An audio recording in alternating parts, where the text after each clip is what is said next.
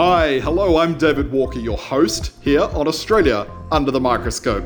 Special happenings this hour, a new segment we think you'll love, Questions Without Notice, where we ask your questions to experts with inside knowledge. They're given no notice to prepare their answer. Candid discussions, inside knowledge you must know about. So it's a very warm welcome to our first ever debut guest, government analyst and political commentator Simon Payton. Simon Payton, hello. David, it is lovely to be with you and our many listeners, and I'm really thrilled to be here. Wonderful to have you here. A big week in politics at every level. I'll take you locally to Toowoomba first. Your hometown, I believe. Yes, I went through all my childhood in Toowoomba from about the age of 5 or 6, and left Toowoomba when I was about 20, and then returned, of course, David, to USQ as a lecturer. So, yeah, I've got a long pedigree in Toowoomba, and my family were there for many years and remain there, of course. We have a great tradition in the town. And what a town it is. I mean, politically, it has ups and downs. I mean, we've had deputy premiers from there. We've currently, of course, got the deputy opposition leader from Toowoomba South. And, of course, the very first member for the Darling Downs, of course, was the Speaker in the House of Representatives, the very first Speaker in 1901. So that was William Henry Groom. So great tradition and a real privilege to have grown up in an area with such a wonderful political tradition. Let's go to the northeast corner of the city. Developers stepping things up a notch. A quiet street, an 1870s cottage, all but removed to make way for 3 glamorous brand new cottages. A condition of the removal to keep some element of the old 1800s cottage. In this case, the original decking of the old veranda was kept. Look, a nice result, but not without controversy. What does Mayor Paul Antonio and the planning chair at the Toowoomba Regional Council need to be communicating to residents, voters at the street level regarding gentrification projects like this? All I can say, David, is that Toowoomba faces, like many historic cities and towns in Queensland, the mayor and the council have to reflect very carefully on what the future means for history, because the simple reality is that when you are cute, and forgive me using that word, but that is a bit cute, right? If you want to be selective about plans and town planning arrangements that define opportunities to interpret, and I think that's what's going on here, then the consequences could be that future citizens and historians will look back and say, what was council thinking here? There have been too many opportunities in the past where Queensland has gone through a surge of development. I'm a big fan of development, don't get me wrong, but there are parts of Toowoomba that are sacrosanct. The inner city, Newtown, there are some very, very special parts of Toowoomba that should not be profoundly impacted, even in ways like as you've described. So, look, there are many parts of Toowoomba where there is very little historical value. I'm sorry to say that, but that's simply the case. I mean, there are parts of South and West Toowoomba that really are quite emotionless when it comes to the history of Toowoomba. And, respectfully, I don't think in 100 years' time people are going to be looking at homes from the 1980s and saying, goodness me, aren't these dynamic? I mean, really they won't be. They're going to be looking in the inner city, they're going to be looking at those properties around, anywhere really between Margaret Street and James Street and saying, what have we got here?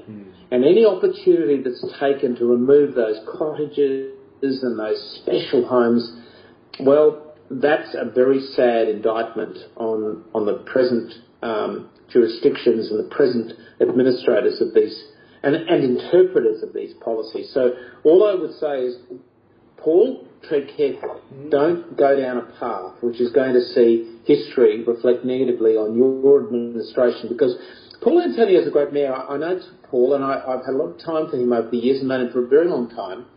And it would worry me that council misrepresents or misinterprets the opportunities here. Look, I do understand town planning is a tricky business, but please, there are some parts of Toowoomba that must be protected. Arthur Street, some of those pivotal areas around the inner city and around Newtown that just need to be given some careful consideration. And I just think that is too important because, you know what, some of the dumb flats that have turned up that don't deserve to have been built, that have been great opportunities for some builder and developer, they're not worth anything. No one cares about them anymore and they'll never care about them. It's concrete embarrassments. You're listening now to Questions Without Notice. Joining us on the phone is government analyst and political commentator Simon Payton.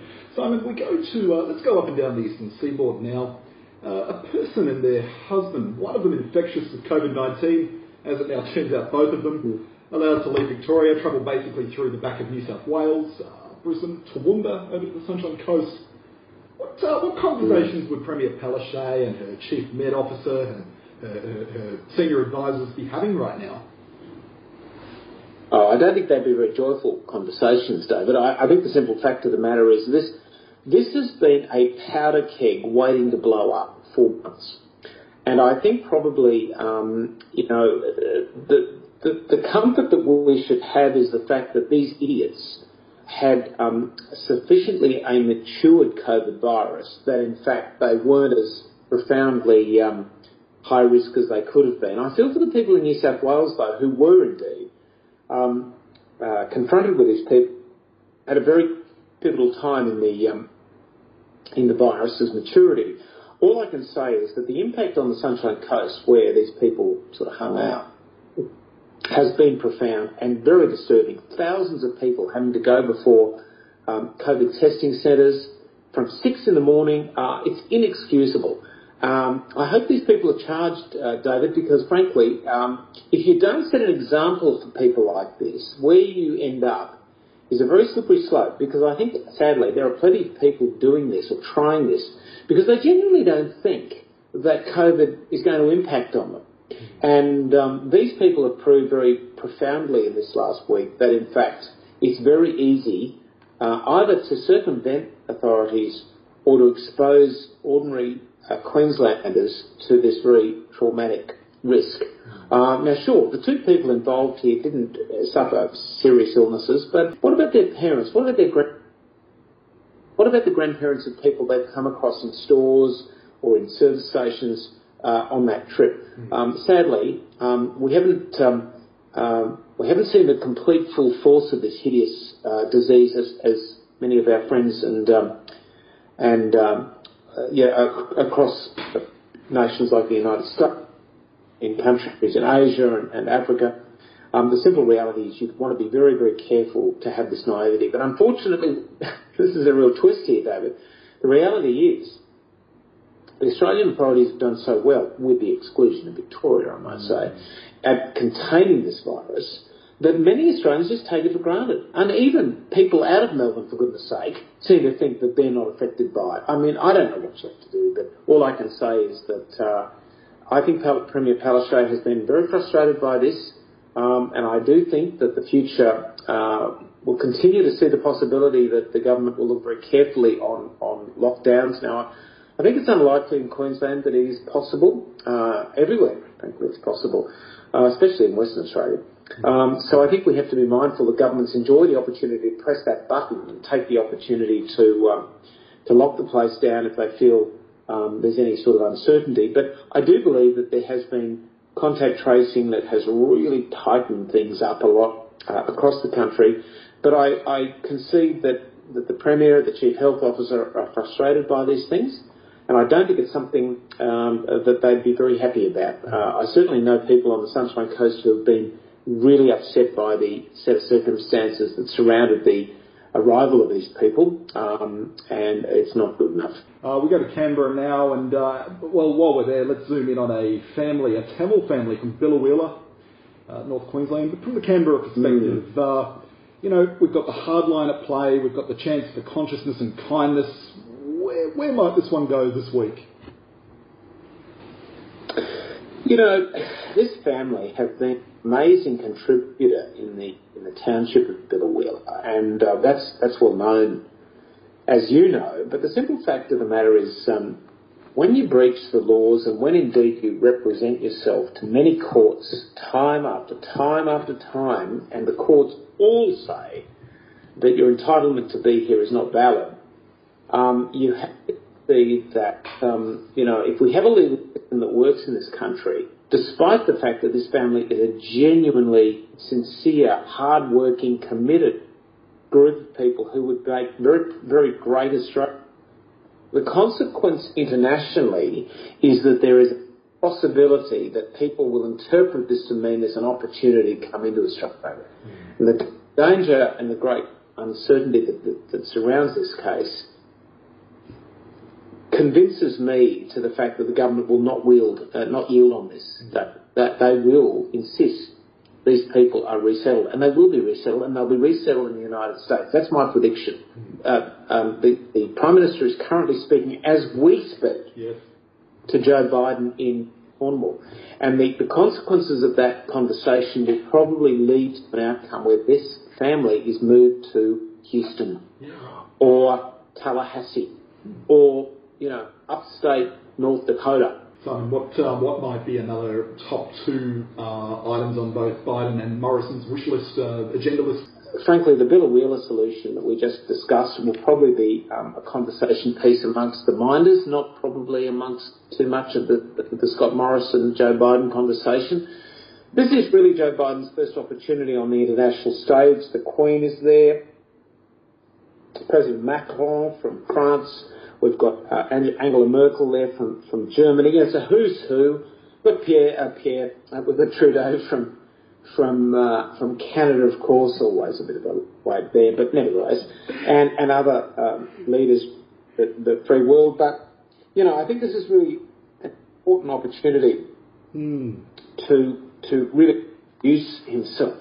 You're listening to Questions Without Notice, where we ask your questions to experts with inside knowledge. They're given no notice to prepare their answer. Candid discussions, inside knowledge of what you must know. It's time for a listener question now. Genevieve asks, good afternoon, Mr. Payton. Justin Trudeau is looking like a modern-day boyfriend, a real Hugh Grant. Boris Johnson, this is what she says, Boris Johnson could do with a haircut. Mr. Payton, with Mr. Morrison in the middle looking like a dad with his hair, does hair matter? Is it part of a politician's brand? Could you help us understand? That's an interesting question, Genevieve, and I'm glad you asked it. Yes, I think it is.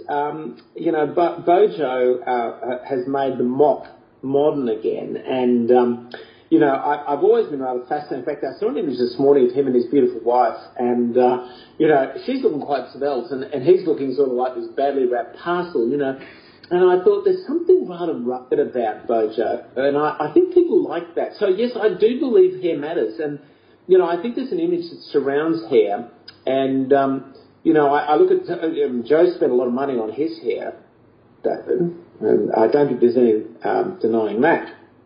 And that's quite obvious. But, Angela Merkel, I think she needs to see the beautician fairly frequently. And that's okay because, that's the kind of president she's become. But Justin Trudeau probably needs to find a few moments with his barber because, seriously, he's looking rather rugged, a little too northwest Cape about him at the moment. And I don't know what that look is about, but I mean, it's winter somewhere. It's where, it's in Canberra. It's in Melbourne right now. That's where winter is. It's not in Ottawa. So I think probably he needs to probably trim that back a little bit. I just think that looking a little rugged almost makes you look like you've just lost interest. And maybe he has lost interest. Potentially. I took a look across the board of the leaders and thought that's somebody's younger brother. Simon Payton, any last words on the gut feelings and expert insight for politics and government this week? Well, look, all I want to say is that you haven't commented on New South Wales, David, and I just wanted to talk about Premier Berejiklian. What a wonderful week she's had, and what a great opportunity. And despite the fact that there have been difficult times in New South Wales, she won the by-election down there in the upper hunter recently, and it just reinforces the fact that governments, that despite the embarrassment that surrounded the retirement of the previous member, it just goes to show that I think probably of all the premiers Australia-wide at the moment, Gladys Berejiklian really does set the scene for success. And I think she's probably the one to watch out of all of the premiers this week. She really has got a handle on matters COVID, but also matters progressive. And so I'd be watching her. I'd also watch not Victoria, God forbid, with Arkle, but they've got to come out of lockdown ASAP. But no, I was going to say Tasmania's worth watching too. Of course, a very successful return of the Liberal government down there. I think they're very much into consolidation. I noticed they've prevented a number of people moving into the state from Victoria last week, so they've been quite strict about their arrangements. Look, I think, and by the way, I might just at this point, Canberra is absolutely bubbling at the moment, David, in terms of economic growth. So there is a real surge across the country of economic opportunity. Adelaide, Perth, Brisbane. It's all happening post-COVID, and I think despite the COVID lockdowns that are taking place, I actually think that the premiers are getting a little bit high on the Kool-Aid right now, enjoying what this reveals. In fact, Queensland, the parlous state of the Queensland economy has turned around quite markedly in the last 3 months as a consequence of the post-COVID thrills. So real estate's on the rise. There's enormous opportunities in retail and hospitality despite COVID. So, you know what? I think they're loving themselves sick right now, these premiers. So I think next time we talk, there'll even be further evidence of that. And look, I think Australians in general are feeling this at the moment. There is a vibe of anticipation and enthusiasm, and I think we're going to see more of this moving forward. I've always said that post-COVID there would be an incredible and dynamic shift upwards. We're absolutely seeing that now. Simon Payton, you've been a stellar guest on this first ever edition of Questions Without Notice. Literally, Questions Without Notice. Thank you for lending us your insight, your intelligence. We'd love to have you back as a guest very soon. Thank you.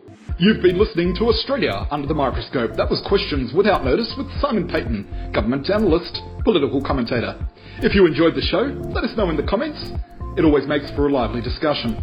And we look forward to welcoming you next time on Questions Without Notice on Australia Under the Microscope. Or, if you're a Genevieve, what question have you got that you'd like put under the microscope? Let us find out the answers for you on Questions Without Notice. Thanks for your company. Enjoy your week.